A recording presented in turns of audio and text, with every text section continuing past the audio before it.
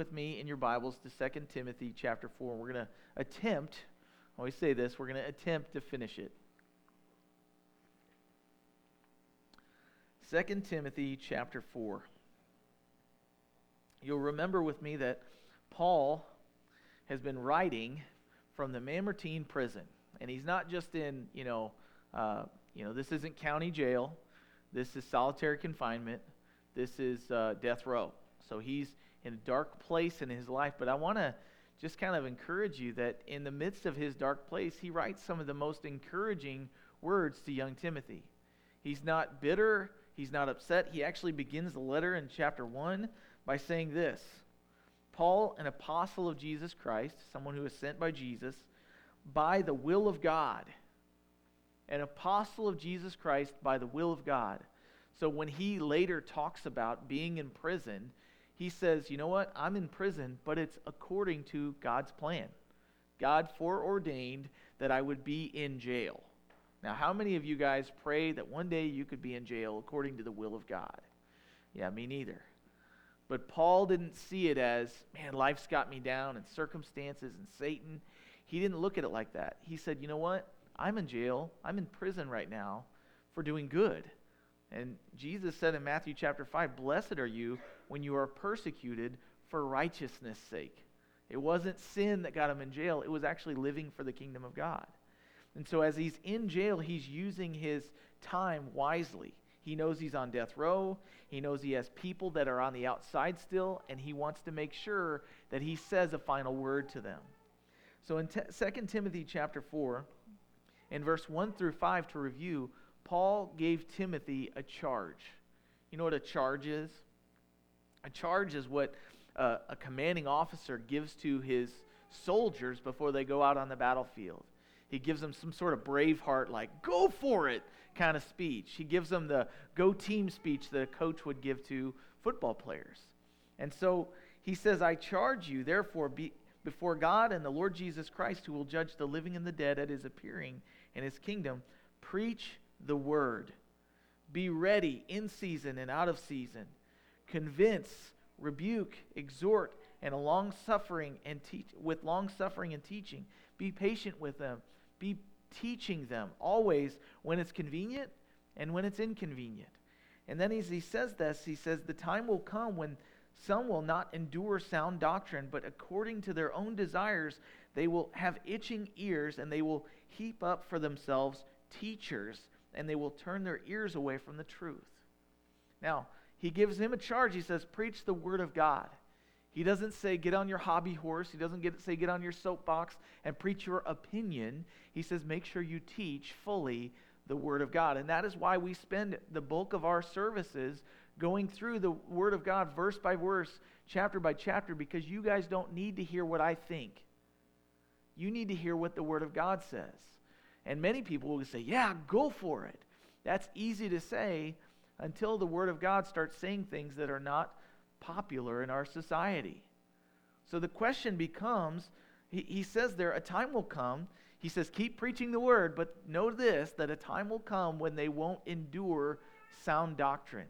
They won't endure good teaching. The word sound doctrine there literally means hygienic doctrine or hygienic teaching. And the word is clean or healthy. Now, a well-balanced diet. So I put there for you the food pyramid that they had when I was growing up. Now, they've changed that thing. It's got different dimensions now, but it's the same. It's a well-balanced diet. So why would anyone not listen to good teaching? And I put there for you because it rebukes us. How many of you, like me, like to be told when you're wrong? Yeah, me neither. I like to be told all the time you're doing great, because when I'm told I'm doing great, then I feel good about me. But the problem is that many things that are going on in my life sometimes, they need to be corrected. They need to be rebuked. I need to be disciplined by my Heavenly Father. And He uses His Word to do that. He confronts my ungodliness. He confronts my fleshliness by me continually subjecting myself to what the Holy Spirit would teach me through what it says. And so a well-balanced diet is something that we do not naturally like. And in John chapter 3, verse 16, Jesus said to his disciples there. I'm going to look it up so I don't misquote it and make it sound better than it is.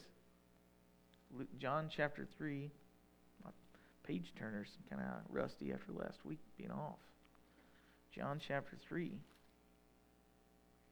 verse 16. It says, "For God so loved the world that he gave his only begotten Son, that whosoever believes in him should not perish, but instead have everlasting life. For God did not send his Son into the world to condemn the world, but that the world through him might be saved. Now he who believes in him is not condemned, but he who does not believe in him is condemned already, because he has not believed in the name of the only begotten Son of God. And this is the thing that condemns people." Jesus speaking here says this is the condemnation. This is what separates us from God. Condemnation pushes us away from God. Conviction brings us to God in repentance. So he says this is the condemnation. This is the thing that separates us from God, that the light has come into the world, and that men loved darkness rather than light because their deeds were evil. So if you ever want to know why someone doesn't want to listen to the Word of God, it's because their deeds are evil. And we oftentimes hear things like this and we go, we apply this to the unbeliever. But here's the deal, we are not there yet. We are saved, but there's still some things practically that God's trying to work out in us, and we need to continually come to the buffet, the good doctrine, the solid food of the Word of God, so that we can be cleansed, so that the darkness that we continue to kind of harbor in our lives can be shined on. And it's uncomfortable, but it's also uncomfortable when someone has cancer and they go to the doctor and the doctor says, "You have cancer and it's going to kill you." But you cannot get treatment unless you know you have the ailment, right? And so God is good enough to shine his light onto our hearts and show us how insidiously dark and nasty they are, because he loves us. He doesn't want us to die of the cancer that is sin. Sin will kill you if it is harbored. And so Paul says, continue to teach the word. Let the word do the work that it does. Convince, rebuke, exhort with patience and teaching, for the time will come when they will heap teachers to themselves. They will gather around themselves teachers that will say good things and encouraging things, and only that, like feeding your kids candy instead of milk and good healthy food. And he says they will turn their ears away from the truth, and they will be turned aside to fables. But you be watchful. Don't worry about them. You be watchful in all things, endure afflictions, and do the work of an evangelist. Fulfill your ministry. So he says, don't just teach those who are in the church, but do the work of an evangelist. Proclaim the truth in your workplace. Proclaim the truth with your coworkers or with your family members. Don't be silent when the silence needs to stop. If there's anyone that needs to be silent, it's the father of lies. It's those who proclaim lies, but they will not be silent. So we need to speak louder. And so he says there, "For I am already being poured out as a drink offering, and the time of my departure is at hand. I have fought the good fight. I have finished the race. I have kept the faith." Verse 8, "Finally there is laid up for me the crown of righteousness, which the Lord, the righteous judge, will give to me on that day, and not to me only, but also to all who have loved his appearing." So Paul says, I've done these things, and it didn't necessarily go well for me. He said, my life is being poured out as a drink offering. Now he's writing to people that would still be aware of the Old Testament principles and the offerings that would be made. And one of the things that they would do is they would take a drink offering, and essentially they would pour it on the altar. That drink offering, you can't gather it back and eat it or drink it. It's gone. But that aroma that comes up, you ever pour water or some sort of liquid onto hot stones or onto your barbecue grill? Maybe you've poured barbecue sauce onto the meat that you're cooking, and the barbecue sauce kind of drips around the side and it lands on the charcoal. And up from that comes this sweet smell of barbecue and charcoal briquettes and fire and smoke, and it's like it all kind of ruminates into this tasty meal you're about to eat. It's savory. It's wonderful. Maybe you guys aren't as excited about barbecue as I am, but the Lord, I believe that when that smoke comes up from our lives being essentially burned away by us being on fire for Jesus, that smell, that aroma, even if no one else notices it, God notices it as an offering that's pleasing before his throne. The idea of them making offerings on the... Can you imagine what it was like to go to Jerusalem in the days where they would make all these sacrifices? It says that Solomon made a sacrifice offering of like 3,000 bulls. That much meat being cooked. Can you imagine all the people surrounding going, man, who is barbecuing today? You know, and in the meantime, it wasn't for a person. This was all being offered up as an offering to God, who is the supplier of all good gifts. And so Paul looks at his life and he doesn't see him being in prison and him being in isolation as a waste. He sees it as a burnt offering before the Lord. And he actually wrote there in Romans chapter 12, he said, I beseech you therefore, brethren, by the mercies of God, that you present your bodies as living sacrifices that are holy and acceptable before God. And so this friend of mine, I met him when we went to Israel last year. And when we went, I got to meet him, and he had this desire to go and plant a church. He had been a pastor at a church for a while, and then he felt like God was calling him to Utah. So in Utah, it's 99% Mormon. So if you're new and you don't understand this, Mormons are not Christians. It's a cult. It's not the truth. They do not worship the same Jesus that we do that's revealed in Scripture. But aside from that, he's going there and they're planting a church there. We're going to support them as a church, by the way. But as they've gone out there, what he told me was that as he was, I forgot my point in sharing that. It seemed to tie together at the time. A little ADD sprinkled in there. But they're going out there to share the gospel with these people. And I really forgot what I was going to say about that. I'm sorry. I apologize. So anyway, so Paul, here he is, he's in chains. And he's in prison. And he's writing to Timothy.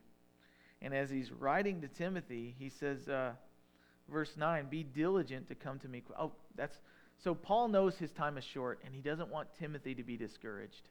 That's the main point I wanted to make. He doesn't want Timothy to be discouraged. So in verse 9, he says, be diligent to come to me quickly, for Demas has forsaken me, having loved this present world, and has departed for Thessalonica. Crescens for Galatia, Titus for Dalmatia.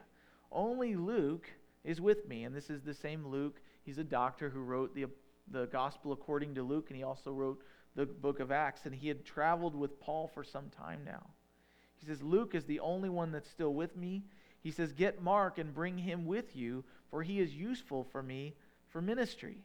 And I think it's interesting that he writes about Mark, because here Paul is, he's basically alone. Everybody that has meant something to him has departed from him in his imprisonment, and yet he calls out and he says, bring Mark to me. I want to talk to him. Well, if you remember with me, in the first missionary journey, Paul went out and he took some people with him, and Mark got about a third of the way through the missionary journey, and he didn't have what it took, and he left them. He's like, I can't take it, it's too hard, and he left. And so at that point, when they get ready to take their second missionary journey, they're getting together a group of men to go, and Mark wants to go, and Barnabas, who is a friend of Mark, says, hey, why don't we bring Mark? And Paul goes, no, he left us last time. I got no use for him. He said, I'm not taking people that are faint at heart. I want to go and I want to stay on the journey. Now, the blessing of that is that Barnabas got mad at Paul for not wanting to take Mark. A little bit of, daytime television. Everybody's, a little drama.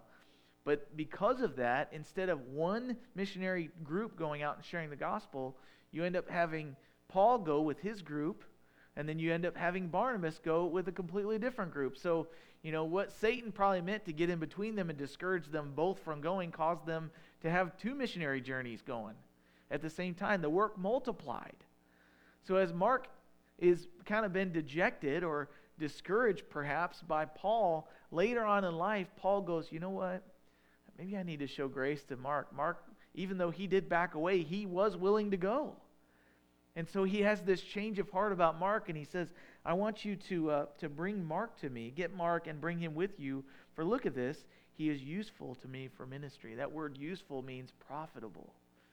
He's a profitable servant. And can you imagine if Mark gets to read this letter that he's written to Timothy? This letter wasn't meant to just be for Timothy. It was meant for the whole church to read. Can you imagine if he saw those words and he goes, oh man, Paul's not bad at me anymore. It'd be kind of like ointment and encouragement. So he says, only Luke is with me. Get Mark and bring him with you, for he is useful to me for ministry.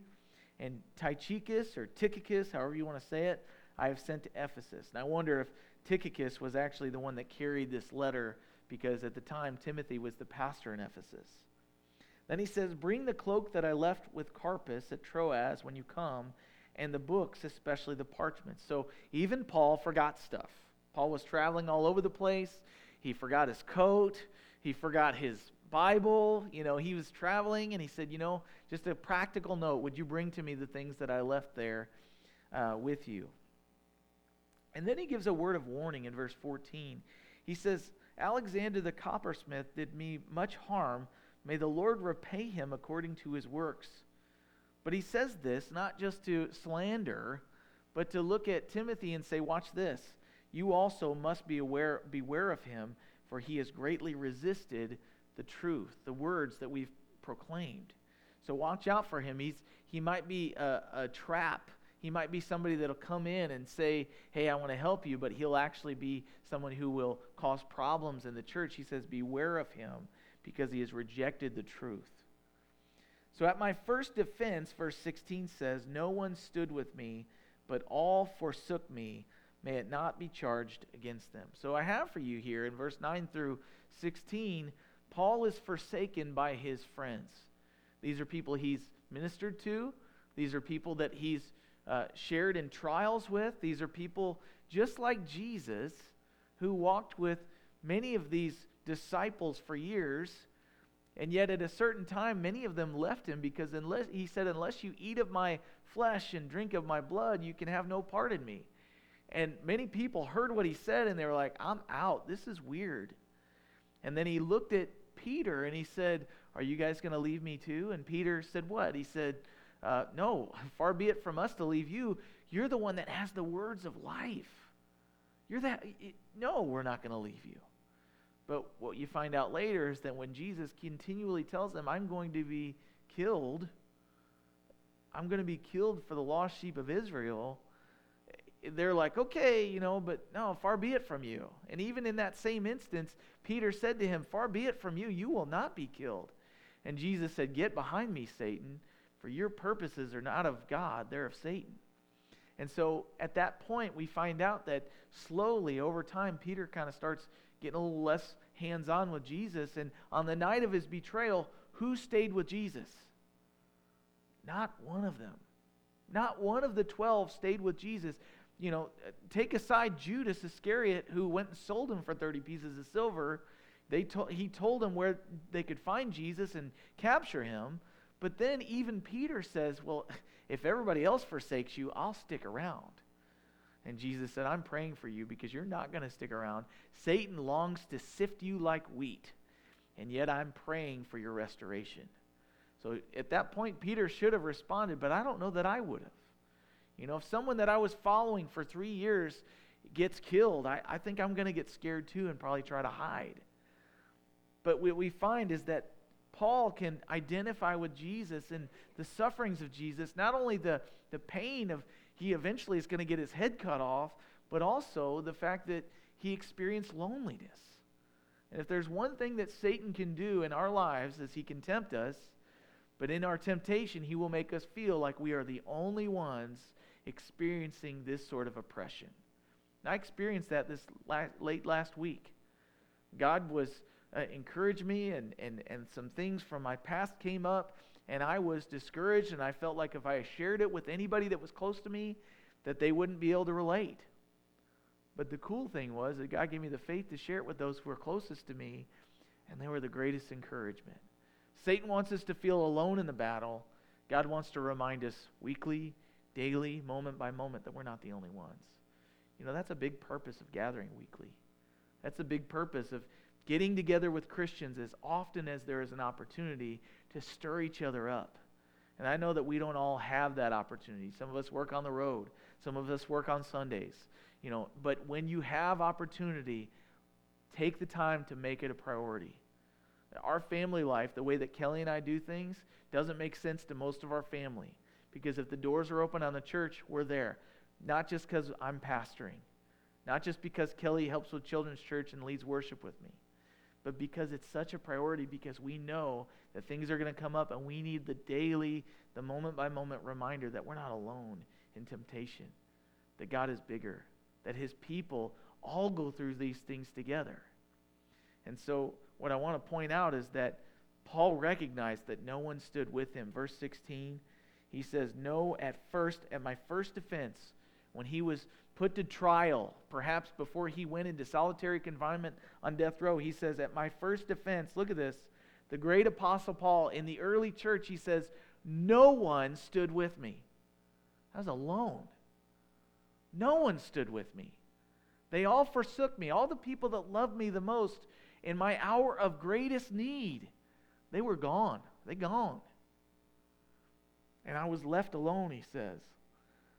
But look at this. Just like Jesus on the cross, he said, "May it not be charged against them." His heart was not to harm them or discourage them or express bitterness. He says, "May it not be charged against them." But then look at verse 17. "But the Lord stood with me." If you've ever experienced loneliness, if you've ever felt like you were the only one going through something, those are the moments that we don't pray for, right? We don't want those. But those are the moments where we get to experience the sweetness of fellowship with Jesus Himself. Maybe your spouse has let you down recently.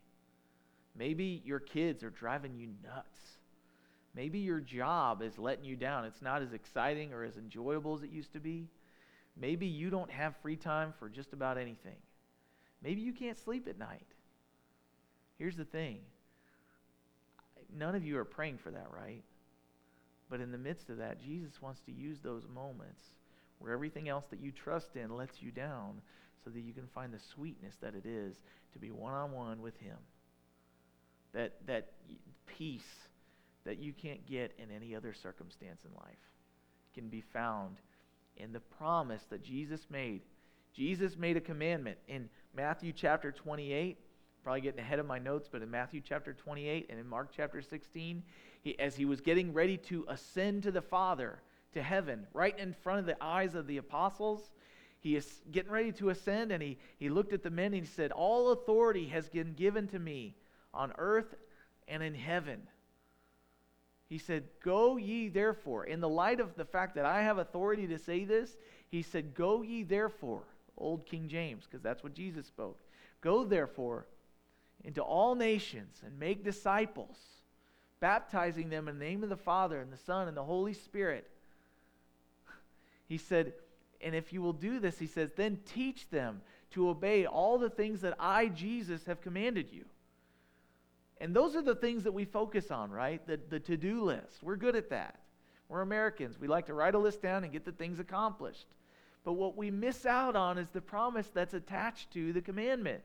He says, "And lo," pay attention is what the word lo means. "Behold, I am with you." I am with you. Jesus, the Son of God, the Savior of our souls, the Lord of all creation, says to you and I am with you. I don't know about you, but when I'm discouraged, I don't feel the presence of God. But He promised, and therefore it is so. He is with us. In those passages that we all remember at Christmas time, God with us, Emmanuel. The beauty of it was not that He was going to bring peace on earth right then. The beauty of it is that He left heaven to be with us. And when He left at His ascension, He says, "I promise you, I will send the Holy Spirit, the Helper, the Comforter," the promise of the Father. The Holy Spirit now resides within us. And so even when we are alone, even when we are separated from the people that we hold dear, even when no one gets what we're going through, God says, "I am with you." What does Romans chapter 8 say? If God is with us, then what can be against us?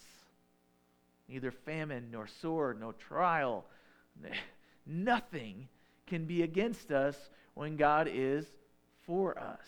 And so I want to encourage you with that this morning. The Apostle Paul did not have everything perfect in his life. And yet what we find out is he says, the Lord stood with me. Why did the Lord stand with him? Because he needed him. Because he promised he would. And notice this, the Lord stood with me and strengthened me. So that the message, here's the so that. Therefore, he says, I experienced that the Lord stood with me and he strengthened me for these purposes. And I believe that the Lord has promised to be with us and to strengthen us for his purposes, not necessarily our own. If you feel worn out because of the purposes you feel driven to do, perhaps you need to wait upon the Lord to strengthen you to do those. And if he doesn't strengthen you to do the ones that you're getting worn out doing and you just cannot get above the curve, you just always feel like you're on empty, perhaps you need to spend more time with him to do the thing he's called you to do. And in some cases, perhaps those are things that he did not call you to do. Sometimes God weeds things out of our lives that he really didn't give us. But then he says, he strengthened and he stood with me so that, here's the reason, so that the message might be preached fully through me, so that all the Gentiles might hear. Also, he says, I was delivered out of the mouth of the lion, and the Lord will deliver me from every evil work and preserve me for his heavenly kingdom. To him be glory forever and ever. Amen. Now, Paul's getting ready to be put to death. I mean, he knows that. But what he knows is that even if he is put to death, that God is able to preserve him. You know, Jesus even said, he said, why do you fear man who can only destroy the body? It is better to have a fear of the Lord who can destroy the body and the soul. Man can only kill this thing. He can't kill who you are. He cannot kill the soul. That's for God and his judgment. And so he says, don't fear them, but fear me. And the Lord will deliver me from every evil work and preserve me for his heavenly kingdom. To him be the glory forever and ever. Amen. He's still expressing the glory of the Lord. So he says, I will be with you to the end of the age. The Lord stood with him and strengthened him. And then he says about those who abandon him, may it not be charged against them. So I want to point out to you something that's interesting. The character of Jesus, as Paul gets squeezed, Jesus comes out. Paul has every excuse to make all kinds of fuss and complain, and instead what comes out of him is praise and honor and glory to the one who allowed, at the very least, the circumstances to happen. And I want to take you really quickly to 2 Corinthians chapter 4, because in there, as I was reading this passage, I thought about what Paul had written to the Corinthian church in 2 Corinthians chapter 4. Paul writes there about the gospel being implanted in his heart. He says, but we have this treasure in earthen vessels, that the excellence of the power may be of God and not of us. He says, we are hard pressed on every side, yet not crushed. We are perplexed, but not in despair. We are persecuted, but we are not forsaken. We're not left alone. Struck down, but we are not destroyed. Always carrying about in the body the dying of the Lord Jesus, that the life of Jesus also may be manifested or revealed in our body. For we who live are always delivered to death for Jesus' sake, that the life of Jesus also may be manifested in our mortal flesh. So then, death is working in us, but life in you. He says, God allows trials so that when we are pressed in on and squeezed and cracked, he compares our lives to clay vessels. And if you've ever squeezed a clay vessel, it's brittle, right? And when it's cracked, what happens is whatever's in it comes out the edges. And if Jesus is truly the light that is within us, if he's truly the oil that we contain, the Holy Spirit, when we are cracked, what comes out of us is Jesus. What comes out of us is the Holy Spirit. What comes out of us is love joy, peace, patience, kindness, gentleness, faithfulness, and self-control. Galatians chapter 6, the fruit of the Spirit dwelling in us. And so he says God allows these things so that others would see the light within us. That these feeling like cursing, feeling like trials that are forsaken by God are actually blessings, so that the world will see that our faith is something that goes beyond when everything's fine.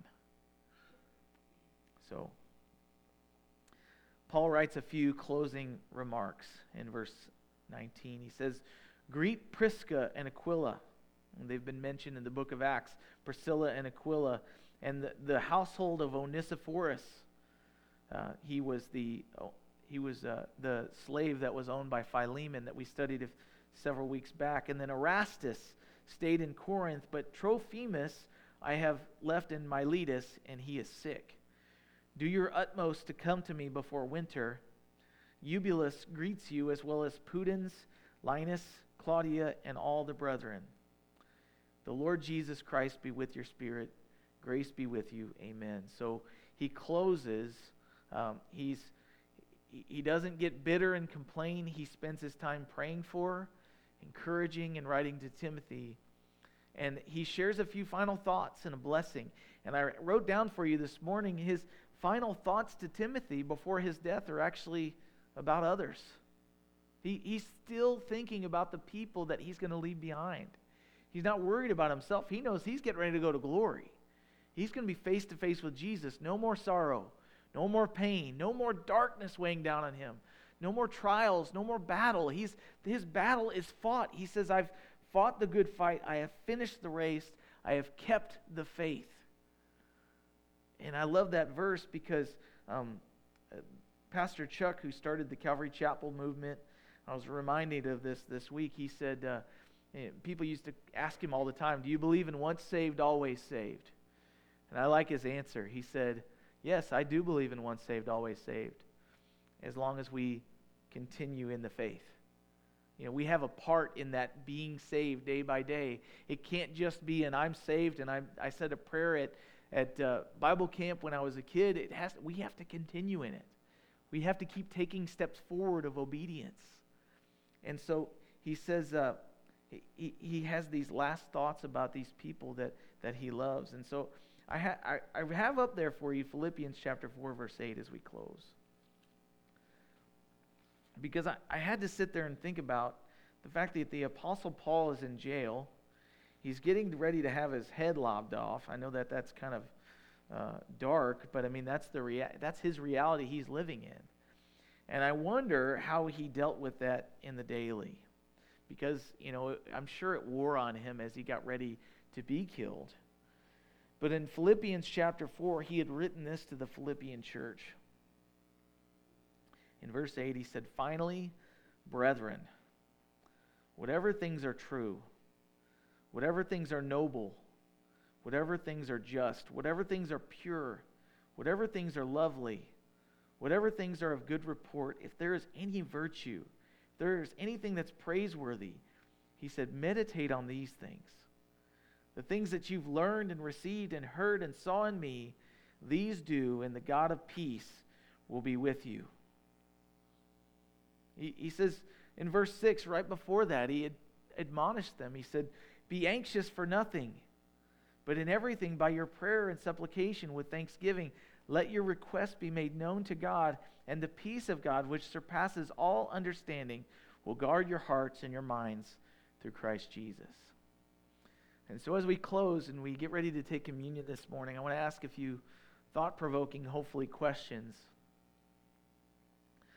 If no one else is around, like Paul experienced this loneliness, if no one else is around you and following Jesus, will you still follow him? Will you do it? Will you doing, I don't know what I was writing there. Will you do what he has given you to do, even though none go with you? That old hymn says, though none go with me, still I will follow. Paul's writing here, he's still following Jesus, even though nobody's around him. Is Jesus' promise to be present with you enough for you? When you get squeezed, do the characteristics of Jesus come out of your life as you get squeezed? Or do sinful attitudes come out of you? I have to say, I asked this question this week, not because I'm trying to point it at you, but because this week I got squeezed a little bit, and a lot of bad attitudes came out of me because it's what was in me. God allows and uses circumstances to show us who we really are. What have you been finding out lately that you really are? What are your reactions to life's circumstances revealing to you about you? And then my last question for you is, what are you going to do about it? So my questions aren't necessarily to make you feel condemned. They're actually meant to cause you to think and to make an action plan. And let me encourage you this week to make your action plan, your first action, to go to God and repent. We all need that. That's where cleansing comes from, 1 John 1:9. But as you repent, ask God to change your heart. Ask Him to remind you practically in some way of His presence that He's promised. Whether it feels like it or not, He is present with you. And so, as we get ready to take communion, maybe there's a question in there that God's highlighting for you. Think about it, pray about it, and I'm gonna play a song. I say we, it's gonna be me. I'm gonna play a song this morning, and as the Lord leads, as we're singing through the song, I want you to come up, take the elements, and then I'll lead you through communion after the song.